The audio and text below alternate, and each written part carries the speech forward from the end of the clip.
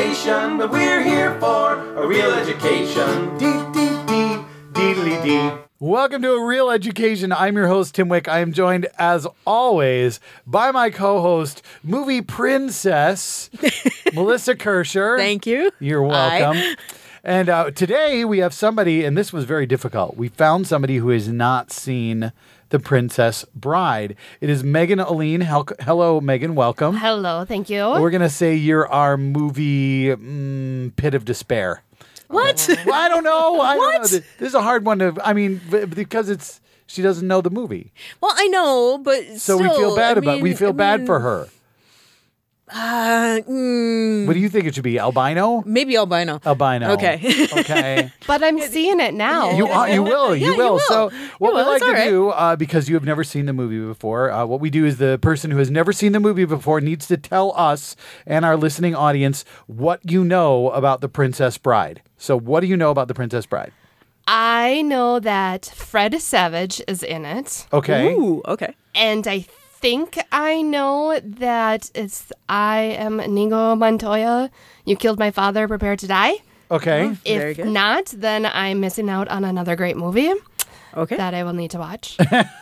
And that's about all I know. That's all you know. That is. Now, do you just not watch a lot of movies? How is it that you never watched The Princess Bride?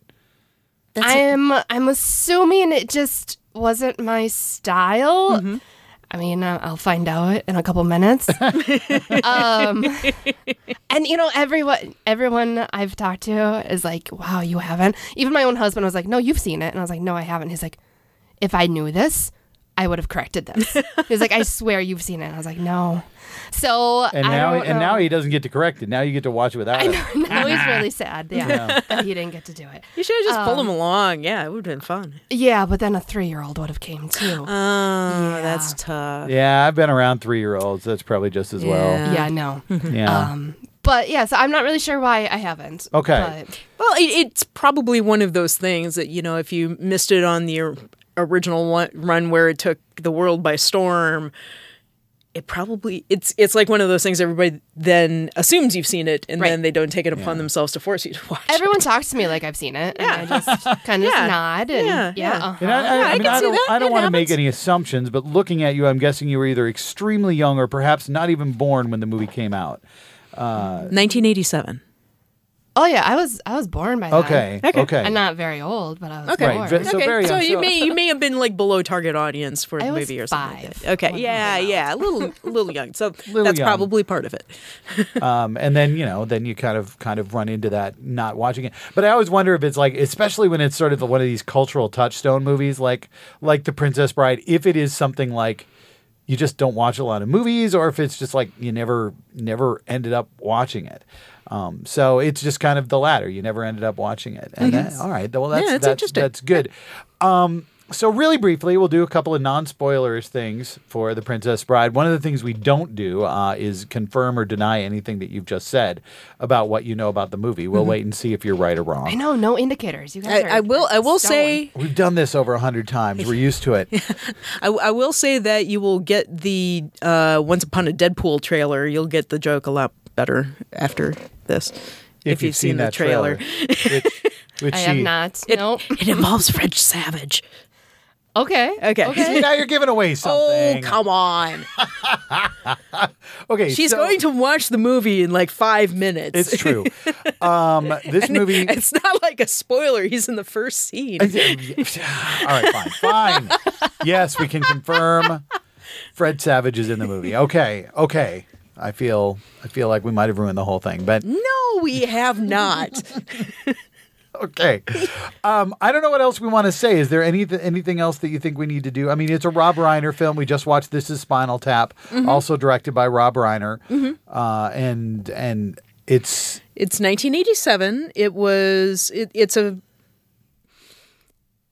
I will confirm it. It's a fantasy. It's sort of a fantasy movie. It's kind of a meta movie. It is based on a book. We'll get into that after the movie, and it's a very sweet, fun tale, and very enjoyable. That's All right. Yeah. That's it. Yeah, so dear listeners, if you have also missed out on The Princess Bride somehow, please do watch it. It's very entertaining and charming. And if you have watched it and you want to hear what we have to say about it, we will be back through the magic of podcasting in mere seconds. Watch it again. Dun, dun, dun. My love is like a storybook story, but it's as real as the feelings I feel. My love is like a storybook story, but it's as real as the feelings I feel. It's as real as the feelings I feel. And we are back. Many people have dueled left-handed. Many eels have shrieked. And we have watched The Princess Bride. Well, I mean, and I Melissa and I have watched it for, I don't know, the umpteenth many times. But Megan, you watched it for the first time. Amazing. That's amazing. Yes. We found somebody and it's you. So the first thing we have to do before we go on to talk about anything more about the movie, what did you think of The Princess Bride? I think that if you go in there knowing that it's not to be taken seriously, then it's good. Mm-hmm. But if you were trying to be like, this is like a legit, this is something that's going to happen, you know, like obviously that's not, you know. And I didn't know that they were going to say that line so many times. And especially when you get to that and last over. scene. That last over and over and over. Stop saying that. Yes. Yeah. Well, I mean, it's definitely a comedy, and we'll talk a little bit about the book too in a little bit. It certainly should not be taken seriously. Right. I have my own story about this movie because I've met one of the actors, and we'll get to that later. Oh. We'll get to that later because it's a fun little inside story. I want to know who you met. Oh, it's I don't even remember the name of the actor I met. That's how terrible. Oh, God. Because anyway, we'll get to that. Tim, you work What- me up. all right, like fine. this. I'll tell it now. Okay, fine. Yes. Yeah. So, Don't you delete it with that and say we'll get to it later? When Buttercup is having the nightmare, right? Yeah. And there's the old lady who's going, boo! Oh, yeah? But that's who I met. That's amazing. I met that old lady who goes, boo! You're nothing but a bunch of refuse, filth, garbage. When I was in college, when I went on a semester in England, and one of the things that happened, it was a theater in England tour, and so the professor had us meet with several actors from England, and it was all women because there are way more roles for men than there are for women. So the women weren't in rehearsal, and the men all were. So it was all women. This is a issue with theater even to this day. But anyway, so one of them was the woman who played that character. Okay. And the story that she told us about The Princess Bride was that she couldn't remember to say refuse. She kept saying refuge. So Oh, no. they kept having to retake the scene because she'd keep going, you're nothing but a bunch of refuge. And Rob Reiner would be, cut. No, it's refuse. So that's my claim to fame about this movie is that I met the lady who said you were nothing but a bunch of refuse. And what she actually said many times over was refuge. They could just tell her to say garbage. Garbage. Well, she does at some point, doesn't she? I know she does. She says garbage and filth and refuse. And Boo. And she was a charming lady who had a lot to say about theater in England at the time. And I seem to recall that nobody who was meeting with her cared about anything except the Princess Bride. Because we were terrible people. But hey, when you're in The Princess Bride, Yeah. and everybody knows that. And this was just a couple 3, 4 years after the movie came out. So it was still pretty hot. Mm-hmm. Hot commodity. And it was the home video era, early in the home video era. So everybody had, that movie. Because that was one of the first ones you went out and bought. Yeah, I feel like the fame of Princess Bride is built on the home video market because I remember it being on cable, the cable movie channels all the time, and it was a frequent renter at the video store. I don't actually remember people actually going to see it in the theater. I think it was mostly it found its fame after the first run. So Isn't that true of most cult films, though? Yeah, kind. Well, not necessarily. Some were, big out of the gate, but this was. I mean, when you watch the movie, one of the things that always strikes me about the movie is the tone of it. Because usually when you get into like a fantasy movie or a period movie, it's all about the opulence. It's all about the special effects and the sets and all the trappings. And this movie is so almost quiet and reserved in that manner. Like, they're on a big boat, but all you see is like a corner of the boat. And, they're at a castle. You see, because they're hiding behind the crenellations, but, you don't see big, glitzy, aerial view of the castle. There's no fancy special effects. There's no fancy makeup except for Billy Crystal. And most everybody's got dirt on their face. Yeah, so it's and it's not a big sweeping orchestral score. It's a very simple score with, backed by synth, done by Mark Knopfler of Dire Straits.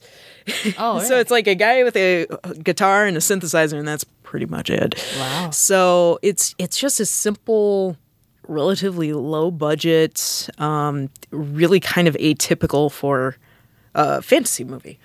And so it's very much about the interplay between the characters and who the characters are. And so I don't remember exactly where I was leading with this, but but yeah, it is about the interplay and the comedy and just kind of how charming it is, or it meant to be. Well, I think, 87, if I remember correctly, 87 is when this movie came out. Yeah.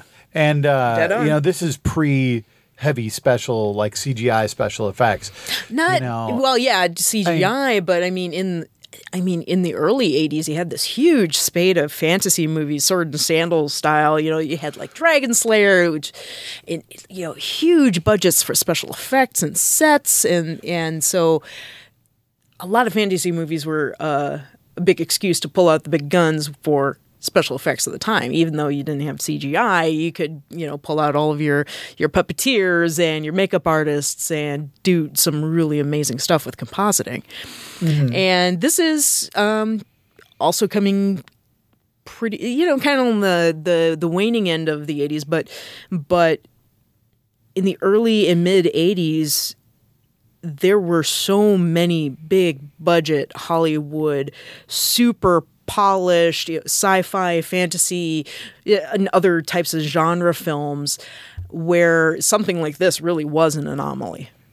So it's, which is probably part of its charm, just kind of this cute little story. Well, it's more focused on the characters. Yeah. Totally. Instead of the dragons, I guess is, there aren't any dragons. There aren't any. Maybe that's why. Well, there's a shrieking eel. There's a shrieking eel and there's an ROUS. Yeah, which was a little person in a suit. He got drunk the night before, and he was late to set because he was put in jail overnight. He tried to explain to the cop, "No, I have a job in the morning playing a rat." So they kept him in jail overnight. Yeah, that probably didn't help, did it? No. And it's the with movies like this, the cast really makes a very big difference. Yeah. And I mean, there are some people that were very well established at the time, but in interesting character roles. Andre the Giant was not known as an actor. And of course, before or since. And he's this gigantic, professional wrestler, and that's what he's known for. And he shows up in this movie and he's simply adorable. Mm-hmm. Oh yeah. And I guess that is the personality he displays in this film was far more like the personality of the man than his wrestling persona ever was. That he was just a great big teddy bear. Yeah, all stories. Well, this is one of those movies where you can kind of tell they had just a blast making it. You could kind of tell like everybody got along on set and all that. And Andre, all the stories about Andre the Giant being on set, everybody just adored him because he was apparently just this sweet 7-foot tall teddy bear. Honestly, he had this. He's from France, and I should say was from France. He died a few years after this movie was made. But he was from France, had a very thick French accent, and he was very nervous about taking the role because William Goldman, the author of the book and the guy who also did the screenplay for the movie, saw him on television once. He went, "Oh my God, that's Fezzik. That's the guy. That's the guy." Like other people had tried out for the role, and like Liam Neeson tried out for the role, and they told him, "No, you're too short." He's like 6'3". But anyway, that's the guy, and so they brought in Andre the Giant, and he's like, I don't think I can do this. Because he had this thick accent, and he had no real acting ability or training, and so I think it was William Goldman and one of the production managers or something like that. They made tapes for him, and he would sit on a Walkman and listen to his lines in English in between takes to learn his lines phonetically. And he worked very, very hard at it, and he called everybody boss, trying to, because he was used to everybody just being intimidated by him because he's 7 feet tall and 520 pounds. But he would just very much defer to everybody who was around him, and was very, very sweet. And Robin Wright, who played Princess Buttercup, she'd get very, very cold sitting around in between takes, and he would just take his hand and put it on top of her head, which would like engulf her entire head like a hat to warm her up. And so it was like just boom. Just this enormous man. But yeah, he had a really fascinating story. He was born in France, like I said, and he had acromegaly, which means his pituitary gland overproduced growth hormone and never stopped.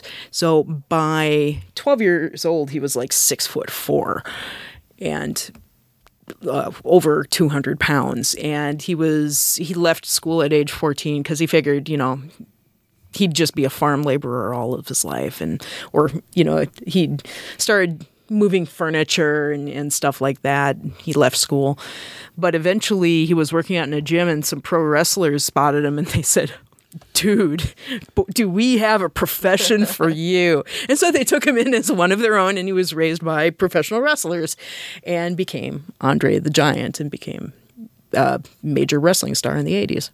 Yep. So, he made it to his health wasn't too great when he was working on this movie. He couldn't lift anything. People that size often have back issues. And he had them quite severely. Yeah. Most of his life, I understand. Yeah. Yeah. And so he couldn't lift anything, and, they had to be kind of careful about his health. But he it lasted for like another 6 years, and until 1993, and he passed away at age 47. So very sadly, but yeah. But everybody thought of him very fondly. There's our tragic death for this movie. There's our tragic death. Yeah. Yeah. You haven't been with the podcast more than now, Megan, so you don't understand. Tragic deaths are kind of one of our themes. Yeah. There are a lot of them. Somebody's got to die tragically. Yeah. There's usually a tragic death. If you dig deep enough, you can always find one. That's what we've discovered. He died when going back to France for his father's funeral. See, it's tragic. Yeah. That is super tragic. Totally tragic. Super tragic. You've got Andre the Giant. Mm-hmm. You've got Mandy Patinkin, who up to this point had been much more of a Broadway star. Yeah. Well known a major Broadway star. Yeah, huge. He was huge. He originated the role of George in Sunday in the Park with George. Yep. Shay in Evita. He won a Tony for Shay. I think he won 1 or 2 Tonys. Yeah. He was the big tenor male lead on Broadway in the mid 80s. He's an amazing voice. Yeah. Wow. Mm-hmm. Yeah, he's a great singer. He was the now I'm forgetting his name. Inigo Montoya. Prepare to Die. Yeah. And from there he went on to star in a lot of television. He still works. He's still working. Oh yeah, he's still around. But he did say that this is his favorite movie. Oh yeah. And him and Cary Elwes really had not done much before this movie. I mean, he'd been around, but this is really his first starring role. Mm-hmm. They actually worked extremely hard on that sword fight. Oh yeah, they were trained by I want to say his name is Ben Anderson. He did all the fight choreography for Star Wars, among other things. And he was trained by one of the last great sword masters of Europe, legendary sword trainer. But yeah, they worked for months on that sword fight. It shows. to do It's it. Yeah. nice to see, like we said, no CGI. Yeah. So you know that this is like as many or as few takes as possible, and just doing it and just doing it over and over and over again. Right, and Yeah. both Like both actors really didn't have any stand-ins. So pretty much, even like long shots where you're thinking they doubled in stunt actors, they did not. Nope. It was them. It was them. Really, just a couple of gymnastics moves were where they had stunt actors. And the thing that I thought was interesting about it is the original duel that they had planned was about a minute long, and Rob Reiner, the director, was like, "No, that's too short." And so, They had to work out some- work out enough to make the whole thing 3 minutes long. So 3 times it ended up 3 times as long. Yeah. But it's a really amazing fight, and you think about that these two actors are fighting with their left hands Yes. for about half of the duel. Yes. And neither one of them are left-handed. And then, Although I love that turnabout. I'm not left-handed either. actually, Melissa and I both do some trivia research. She does way more than I do. But the thing that I thought was interesting is if you watch that scene, you can see that Inigo tips off Wesley because when he's talking, he gestures with his right hand. Right. It's his dominant hand. He wears his scabbard on his left, which is the side that it would be on if you drew your sword with your right hand. Whereas Wesley does everything with his left hand and he wears his scabbard on his right. So he doesn't ever tip his hand, literally. Yeah. That he's lying. So he probably does that entire fight aware that Inigo is right-handed. And he's just waiting Yeah. until that moment when it's like, oh, well. It's like, am I good enough to beat him with my left hand? Because if I'm good enough to beat him with my left hand, then I'm good enough to beat him with my right. Yes. So let's see, what other actors? I mean, Carrie Oh Elwes. God, everybody in this movie is famous. Yeah. Robin Wright is the one who probably has the most successful career right now. Because she was is it Antiope in Wonder Woman? The general in Wonder Woman. She has been in House of Cards recently. She is the lead in House of Cards. She is a currently. lead in House of Cards. Yeah, but has been in House of Cards for the last 7 seasons. Yeah. And goodness, she was just recently in a very, very weird sci-fi film called The Congress, which I highly recommend, but it's very bizarre. She was in Blade Runner 2049 She was. within the last couple of years. Yeah, her career's just been rocking right now. And she Yeah. is an awesome actress. This was very early in her career, and she started out as a model at like age 14 and then became not an opera, soap opera star in Santa Barbara. And then she was cast in this, and that was pretty much. It's not because The I path watched up to Santa them. Barbara. I'm just saying. You and just I'm not- remember it I'm was not Santa trying to Barbara. pretend that I didn't watch soap operas. I watched Days of Our Lives, okay? So I'm not judging you, Tim. I never watched Santa Barbara, but She did make the unusual move of marrying Sean Penn at one She point. did. Which is something you should never do. Just saying. is she still Robin Wright Penn now, or is she just Robin Wright? I No, think? I think they finally divorced in like 2010. Oh, I know they divorced. I couldn't remember whether she had changed her name back. No, or- I'm pretty sure it's Yeah, I back think to you're the way right. it was. As it should be. And she's got a tough role. I mean, this is an 80s film. Yeah. And one thing about 80s films is there usually are a heck of a lot more guys than there are women. And Yeah. so she's pretty much the only woman in. Except for Carol Kane, who's amazing. Well, yeah, she is. Carol Kane's amazing. But Carol Kane gets like 2 minutes on screen. Yeah, but she's great. And she's got to carry it with all these other wackadoodle characters, like when they're on the ship and Fazzini and Fessig and Inigo are all just wackadoodles, and she's got to be the center, the straight person. Yeah, she's a straight man in the Always. yeah. And that's a tough situation. It is. to be in, especially when she's the title character, for goodness sake. Yeah. It's her freaking movie. She doesn't get any good lines. No. Except when he's like, "Why didn't you wait for me?" And she's like, "Well, you were dead." Which is, I think yeah. that's a fair, as excuses go. Yeah. Totally. I mean, Totally. that makes sense. Yeah. Makes sense to That's, me. I love my wife a lot, but if she was dead, I probably would not just wait around for her at that point. If you were, I'd be concerned. Yeah. Yeah. I mean, it's unhealthy, really. To Yeah. a certain extent, Yeah. Yeah. Don't go all Norman Bates on us, man. But she also didn't get any cool fight scenes, though. No, she did not. And She that's should. that's what showed its age. Mm-hmm. And like the rodent scene. Yeah. I wanted her to pick up the stick a lot, or the log, whatever, Yeah. giant branch, a lot sooner than she did. And I wanted her to do it a lot more than what she did. Yeah. She Oh, got yeah. the rodent off of her dress and then threw it down.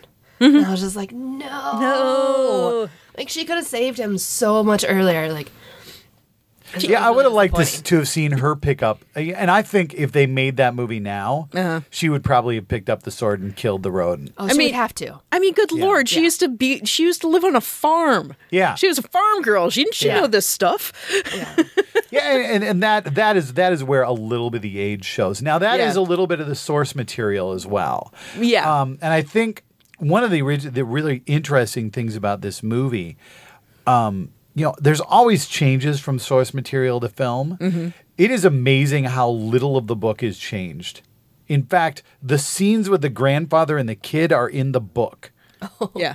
It's like Sort of. sort of. I mean, you watch But this. the stuff that's the fairy tale is like dead on, like word for word Like out of the book. priest Yeah. speaking, going Mowage. That's in the book. It's in the book, Mm-hmm. just like that. Which is weird because they have Peter Cook playing they bring in Peter Cook to play the priest, and you'd think that's just something that Peter Cook would do. It's just knowledge, because that's what you hire Peter Cook to do, is come up with crazy you need to stuff. describe. I bet Peter Cook is somebody who's not familiar. I bet Megan Yeah. has no idea who Peter Oh, Cook is. Peter Cook's a deep cut, yeah.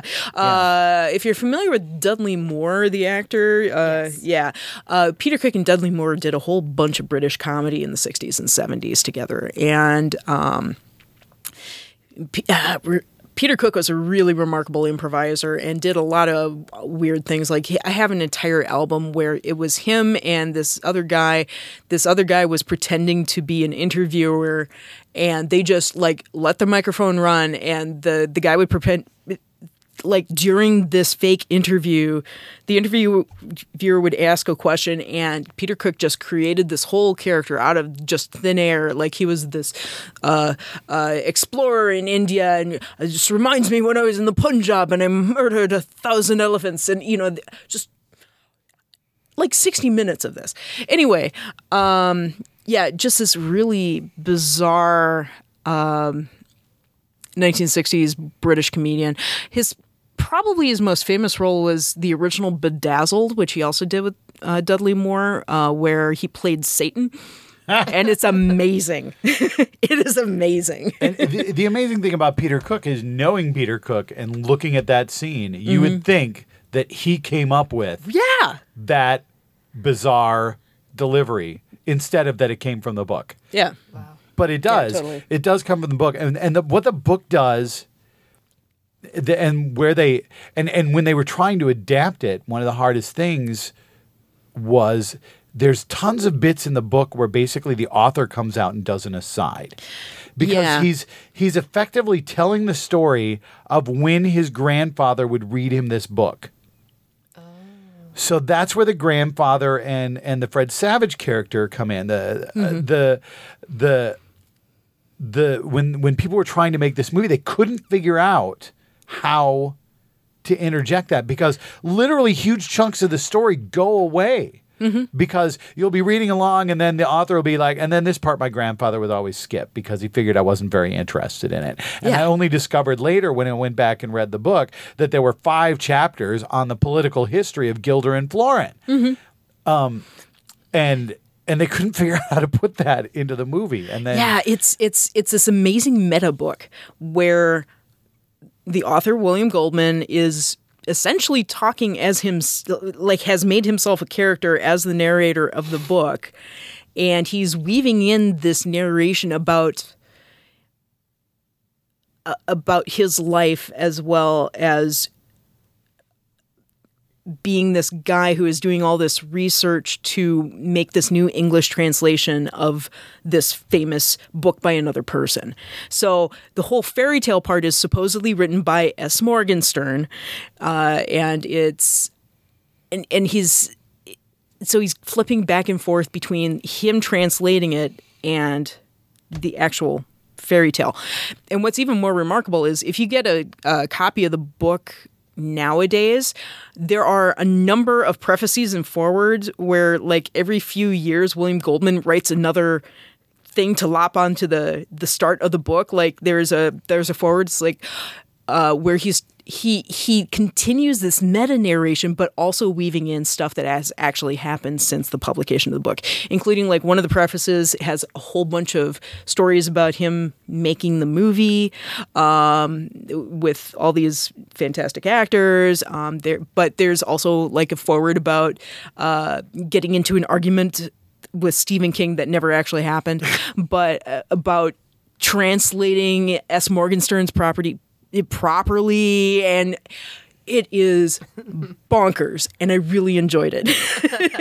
It's a great book. It's also interesting because there's this thing about the author's relationship with his grandfather, and talking, and which translates into the film. The whole idea that this is like a bonding moment for this kid with his grandfather, and how his grandfather kind of understands. All right, well, the kid's not going to get into this part, so I'm just going to skip it. I'm going to read him the parts that he really likes, and if he wants to hear this other stuff, I can get to it later.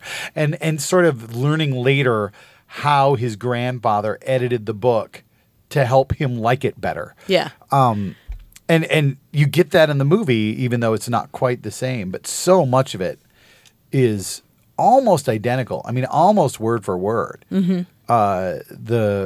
The hello, you killed my father, prepare to die. That's almost all. Yeah. I mean, the line is in the book, but almost the entire story. But the only thing they don't do, which is a little bit frustrating because, there is that moment in the movie where Fessig fills Inigo in on everything about what's going on with Humperdinck and Buttercup and Wesley. And you're like, how does he know that? When did he find that out? And in the book, it actually does tell you. Oh, yeah. How that happened. There also the backstory of Inigo Montoya is interesting. The story about his father and what happened to him, and it's a little more fleshed out, and the Six-Fingered Man, et cetera, et cetera. Mm-hmm. Yeah. But the stuff that's missing is few and far between. It's pretty remarkable. It's really remarkable adaptation. But it's well worth the read. Really recommended to read the book. It's a very funny book. It's hilarious. It's a funny movie. There are not a lot of books that I read that I laugh out loud when I'm reading, and The Princess Bride was one of those books where there were a few times where the turn of phrase is just so clever that you just kind of can't stop yourself from laughing. And I mean, the movie, I laugh thinking about a lot of parts of the movie, just because I think, like Cary Elwes in the end when he can't move, the physical comedy he does there is amazing. Like when he's whipping his shoulder to get his hand to flip on top of their hands, or the way his head kind of flops around. And I'm like, that's uncomfortable. Yeah. But he sells it really, really well. And the fact that he was so capable earlier in the movie actually sells it better later. So, there's a lot of really well done stuff. Andre the Giant is again really adorable, and sells that character. Yeah. And then of course there's Billy Crystal and Carol Kane who show up for Miracle Max and they show up for 5 minutes and just are like, "Oh, our movie now." Yep, all ours. Humperdinck. I obviously wasn't expecting that. And I was like, I was like, oh, that kind of looks familiar. And then I heard the voice. I was like, oh my God, it's Billy Crystal. Yeah. What? Liar! Yeah, and it's like Billy Crystal at the height of his powers. Because this is like dead center of the 80s when he was doing Saturday Night Live on the regular and City Slickers and a couple other movies. Yeah. And Billy Crystal, one of the least likely leading men in the history of film. Yep. But he was so damn funny. Well, and then it was after this he did When Harry Met Sally, right? Yes. With same director, Rob Reiner. That should be our next movie, really. Ooh, good call. That's a good one. Yeah. We hadn't decided yet. I had another idea, but now I'm thinking maybe we need to do Okay, Harry well, Met Sally. we'll discuss this. We got to decide before the I know. episode's over, Well, we Melissa. will. Okay. But yeah, both of them, I love them both. And Carol Kane, are you familiar with Carol Kane at all? No. She was bigger in the 80s. She's still working, but she was around a lot more in the 80s in more recognizable stuff. But she would back on the old comedy series Taxi, she played Simca across from Andy Kaufman. Andy Kaufman, and anybody who can hold a scene with Andy Kaufman in Taxi is impressive. Yeah. But beyond that, she was also in Scrooged with Bill Murray. She was the Christmas Past. Was it Christmas Past or Christmas Present? Sorry, you're right. Christmas Present. Because she hits Bill Murray with the toaster. Toaster. Yeah. Yes. Yeah. Taking you to Harlem. But recently she's been on Unbreakable Kimmy Schmidt, if I remember. Yes. Right. Yeah. Yeah, she has been on Unbreakable Kimmy Schmidt, which just ended. Yeah. So yeah, she's still around. And then we've got Peter Falk as the grandpa. Remember, there are no women in this movie. I know, except for Buttercup. Yeah. All women are Buttercup. Which is Max's wife, who doesn't even have a name. Yeah, Valerie. It's Valerie. It is Valerie. It is Valerie. Do they say it in the movie? I don't know if they say it in the movie, but it's Max and Valerie because that's the actual name of William Goldman's parents. Right. So they're named after his parents. Right. But yes, there is Peter Falk. Peter Falk, Columbo, playing the grandpa. We lost him, 7, 8 years ago now, I think. Relatively recently. He lived quite a long time, but he had Alzheimer's and passed away. Yeah. Glass eye and everything. Yes, Yeah. he had a glass eye. Yeah, he, at age 3, cancer took his eye. And so all those years, he always had a fake eye. And every once in a while would use it to great effect. If I remember it, there's a story about him that he was playing baseball once when he was a youth, and the umpire made a bad call. And he walked up to the umpire and he's like, it just pops his eye out of his head and just says, "I think you need one of these." Which, believe me, if I had a glass eye, I would be doing shit like that all the time. Yeah. So we are getting near the end of our time, Melissa. Yeah. That means that I need you to tell us if there's any trivia that we have left out. Oh my God, there's so much. I know. I know. That's why it's the time when I'm like, just super quick. we turn on the Melissa trivia goggles. Okay, so we've got Fred Savage, pre-Wonder Years, not by much, but Not by much. pre-Wonder Years. And now, if you see the trailer for Once Upon a Deadpool, it's a whole riff on the bedrooms. Like, the bedroom is exactly the same as Fred Savage's in this movie. Okay. And it's adult Fred Savage in the bedroom yelling at Deadpool, which is joyful. We should mention the bedroom in this movie. Are you going to get to the bit about the hat? There's so much. Okay, the hat. The hat. Oh my God, the hat was The from Marty DeBurgi hat. Yeah, it was the Marty DeBurgi hat. It was from Spinal Tap. Yes. Yeah. And it's one of the people who worked on the film, and I can't remember which one. Was it Mark Knopfler? I think it was Mark Knopfler. It might have been. Yeah. When he went and asked Mark Knopfler to do the score, Mark Knopfler was like, "Well, I'll do it as long as the hat that Rob Reiner wore in Spinal Tap appeared in the film." And it's this like, fantasy okay. film, and he's like, so it's just hanging on a lamp in in Fred Savage's bedroom. Yep. For the entire movie. Which is amazing. While you're looking that up, I do have to say that this movie, as much as I very much enjoy it, features my least favorite trend of the 80s, and I know we've mentioned it before. and that is the 80s synth track. Oh God, yeah. Even though Mark Knopfler's doing it, it's like, I do wish it had a little bit more.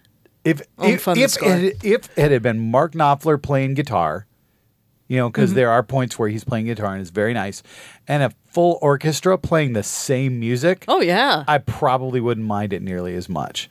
But you notice it when you're watching a fantasy film. And this happened with a lot of fantasy films. Like Lady Hawk is the same way. Well, Lady Hawk is full on Alan Parsons project. Lady Hawk isn't is it? probably the worst. Yeah, it's like all I rough. want for Lady Hawk is an orchestral score. That's all I want.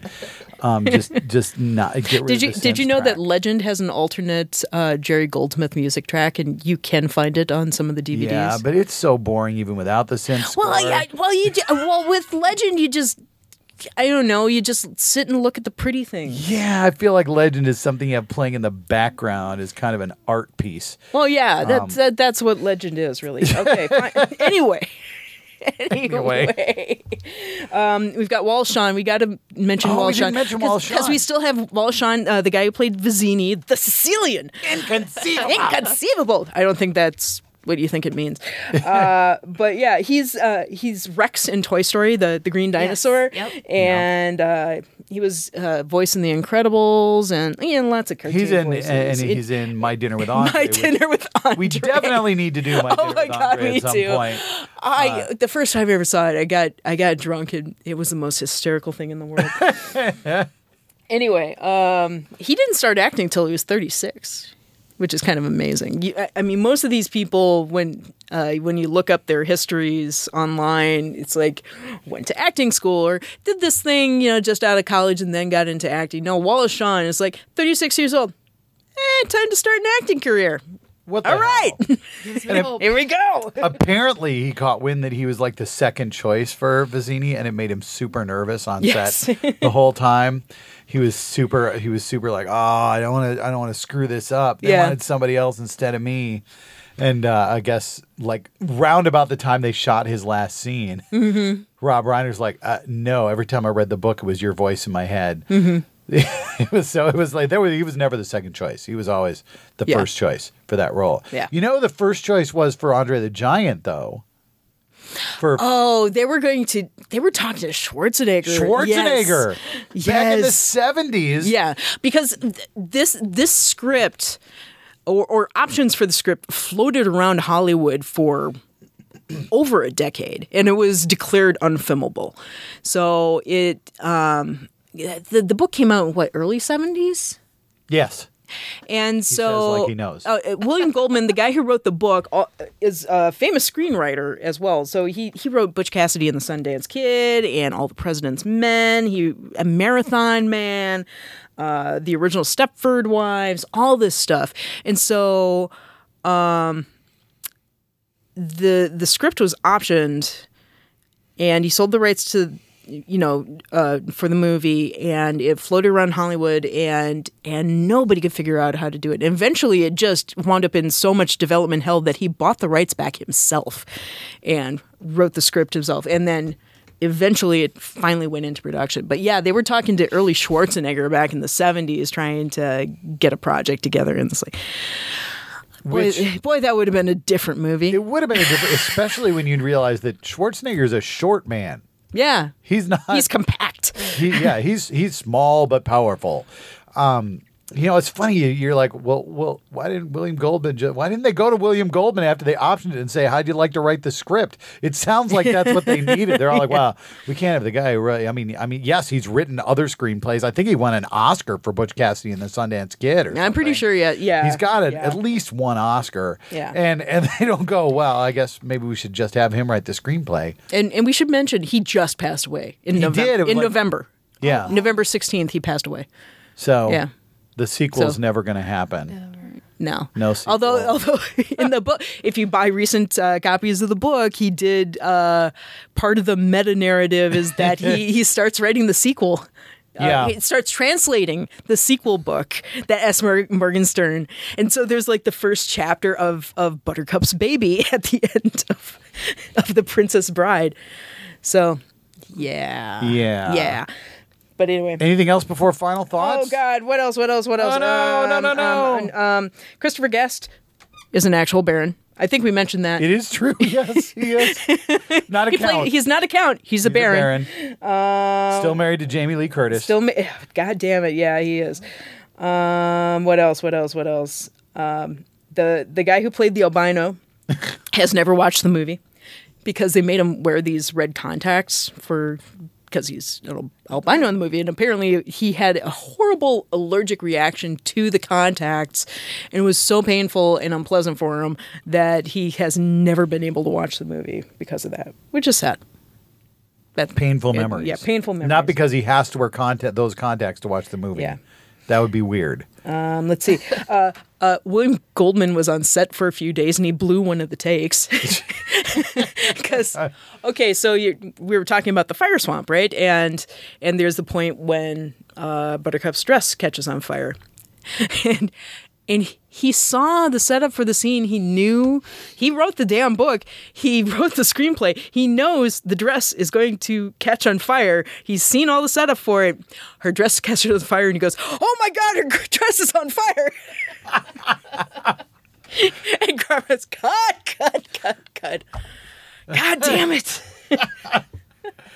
Oops. Oh dear. Oopsie. Also unintentional stuff. If you go back and watch the Miracle Max scene again, everybody who's in the room with Billy Crystal and Carol Kane are almost dying of laughter. And you can see them just like starting to do the twitch of like,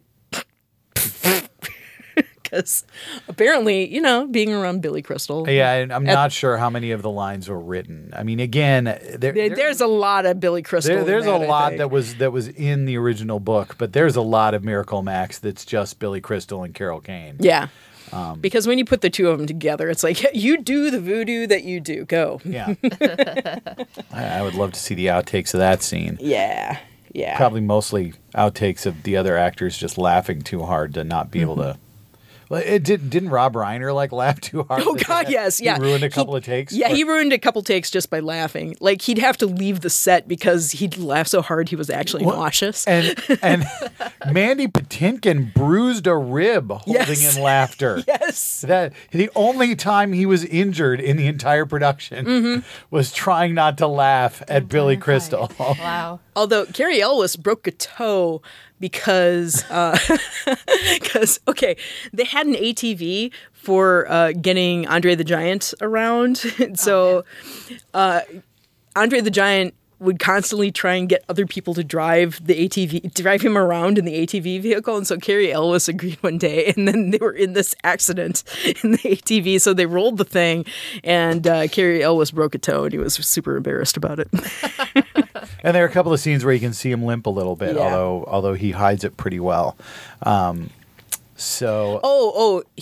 also got injured because when he gets hit by Count Rugen, I read he that. told Christopher Guest to hit him for real. And he did. They had to stop filming for the day. He had to go to the hospital. Wow. Yes. Because he was a dummy. Yeah, Big dumb man. Don't do that.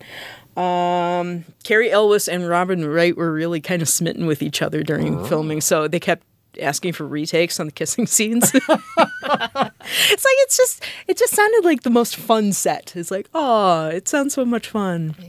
Even the rats are getting out drunk at night and getting in jail. It's great. Yeah, get those rats drunk. Drunk ROUSs. Yeah. All right. I think You think that's probably enough. So we got to go. I got a lot. We got to go to final thoughts. So Megan, we give you the opportunity for a final thought on The Princess Bride, and I'm just talking while you're thinking. It's fine. It's fine. It's no problem at all. Yeah. No, it's good. I don't know that it's something that I have to watch every day. Fair. But I wouldn't mind seeing it again. Now, hearing all these fun stories and see if I can pick up on some of that, like the broken toe, limping and stuff would be kind of fun. I mean, that's just fun in general. It is, yeah.